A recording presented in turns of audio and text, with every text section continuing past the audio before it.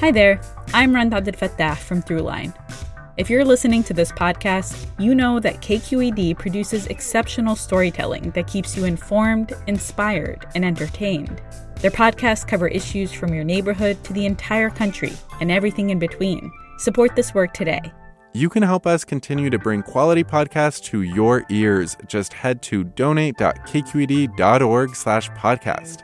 That's donate.kqed.org/podcast. From KQED. Hey guys, Olivia Allen Price here. I want to give you a quick heads up about an upcoming event. We're hosting a Bay Curious Trivia Night in San Francisco this March. There will be Bay Area themed questions, prizes, and all sorts of other trivia fun. Hang on at the end of the episode for more details. All right, on with the show. Last summer, Katie Chin was in her art studio. I am an artist and work for an art gallery called Aggregate Space over in Oakland. She's a big podcast listener, likes to listen to them on 2 times speed while she paints. I like, trying to think about many different disparate ideas while I'm painting. It's a good creative fuel. One day, she got sucked into this story by The Indicator from Planet Money. It was about this famous deli in New York City, Katz's Delicatessen. It's actually the oldest Jewish deli in the country. We've been here 130 years, and we've always just kind of been the center of the Lower East Side. The owner, Jake Dell, was in trouble. The neighborhood around the deli had gotten fancier, and property taxes were expensive. The deli was on the brink of shutting its doors. But then, Dell learned they were sitting under a whole lot of money. In New York City, you can buy and sell the air above and around your building. Trade it away so a real estate developer somewhere else can build taller. The deli was able to stay open because they sold their air. That got Katie in Oakland wondering if air could save some of the places she cares about. Are there similar mechanisms that art spaces and nonprofits can take advantage of?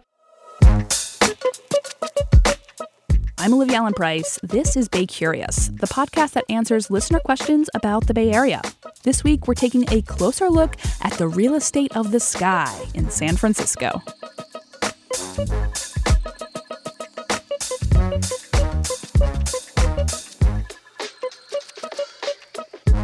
Support for Bay Curious comes from Sierra Nevada Brewing Company. Committed to brewing things the right way since 1980, because when you're a family-run brewery, there's no other way to do it.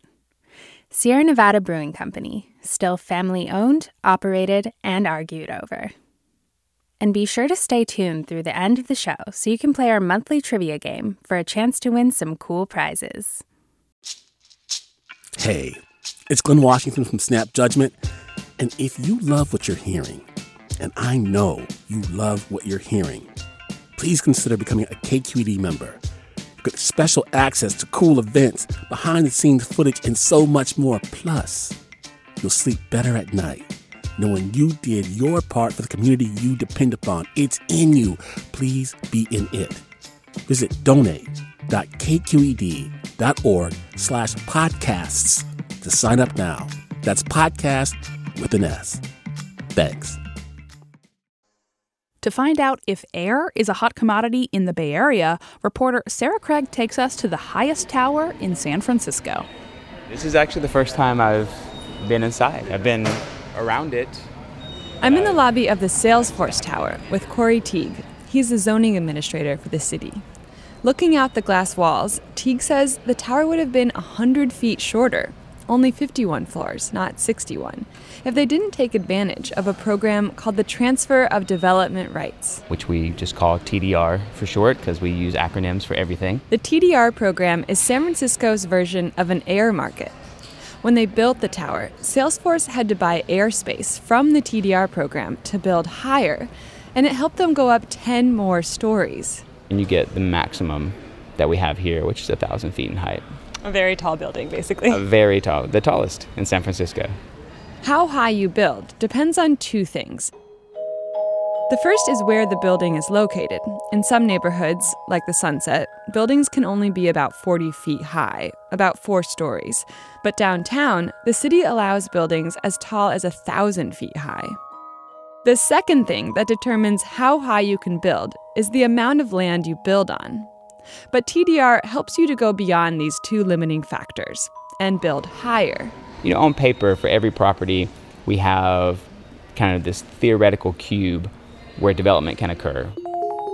But that theoretical cube of space that Salesforce had to build in wasn't as big as they wanted. So they basically had to find some unused cube above another building. They found a building down by the waterfront that had a cube of air for sale that was exactly the size they were looking for.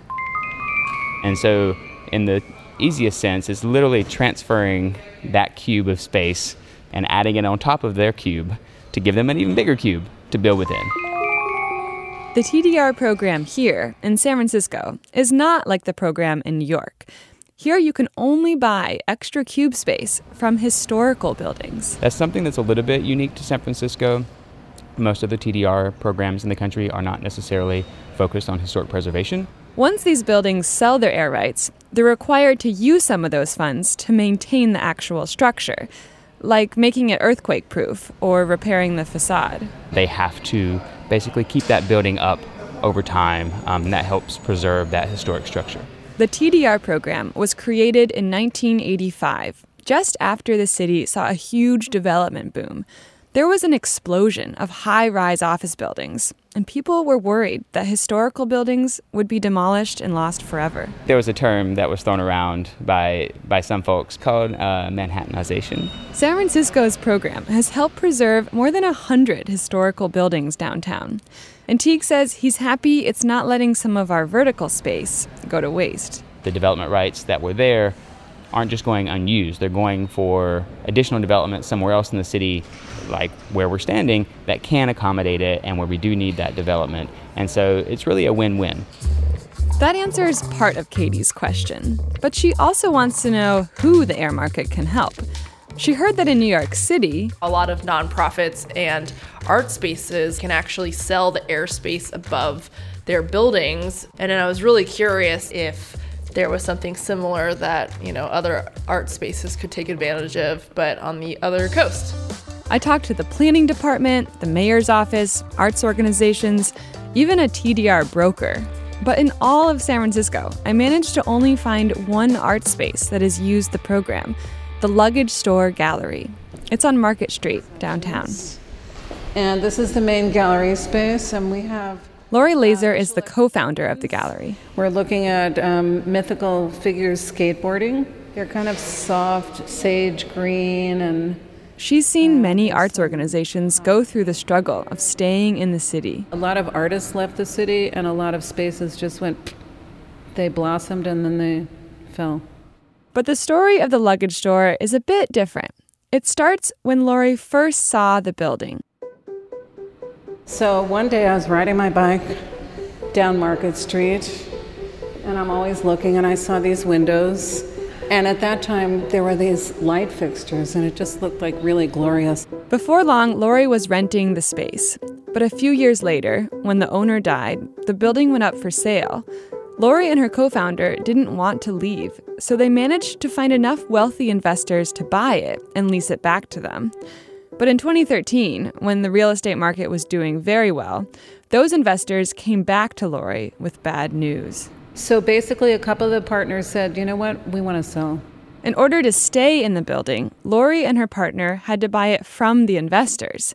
That's when Lori remembered they could use the TDR program. They sold their air rights for more than $200,000. So we sold, I think, 3 stories. So it helped us significantly because raising $200,000 for us is a lot of work. Lori and her co-founder are still paying off their investors, slowly.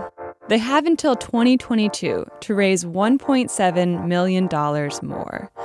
And at least in this case, a little bit of air kept one arts organization alive. That was reporter Sarah Craig. Thanks to Katie Chin for asking this week's question, and to the makers of the Indicator podcast for inspiring her question. In the end, the TDR program won't help out most of San Francisco's arts organizations, but there are some other efforts being made to keep the arts alive in the Bay Area. We compiled a list of some of those resources online at baycurious.org. Okay, now for details about Bay Curious Trivia Night. It's on March 14th at Manny's in San Francisco. That's in the Mission. Tickets are $10 and include one drink. You can grab some friends or come alone, and we'll assemble some teams on the spot. Here's a question to get you warmed up. The song Little Boxes, which you might recognize as the theme song from the show Weeds, was written about what Bay Area city? Find the answer to that question and tickets for Bay Curious Trivia Night on our website, baycurious.org. I'm Olivia Allen Price. Bay Curious is made in San Francisco at KQED. Little boxes on the hillside, little boxes made of ticky-tacky, little boxes on the hillside, little boxes all the same.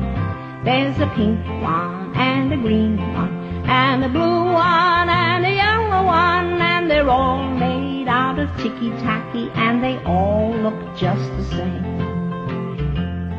And the people in the houses all went to the university, where they were put in boxes and they came out all the same. And there's doctors and lawyers and business executives, and they're all made out of ticky-tacky, and they all look just the same. And they all play on the golf course and drink their martinis dry, and they all have pretty children, and the children go to school, and the children go to summer camp, and then to the university, where they are put in boxes and they come out all the same. And the boys go into business and marry and raise a family in boxes made of ticky-tacky, and they all look just the same. There's a pink one and a green one and a blue one and a yellow one, and they're all made out of ticky-tacky, and they all look just the same.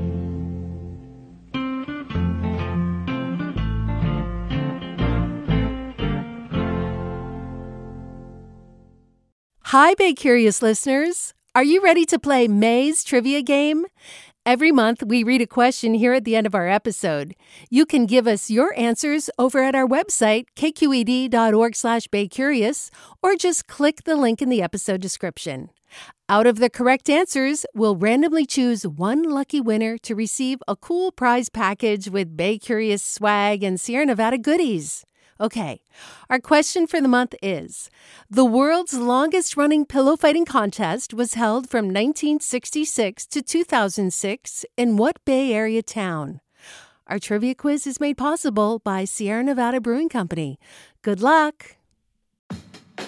Hey there, it's Olivia Allen Price, host of Bay Curious, the podcast. KQED Podcasts wants to thank listeners like you whose support makes this podcast possible. If you want to help us continue to make great content, visit donate.kqed.org/podcasts. That's donate.kqed.org/podcasts. And thanks.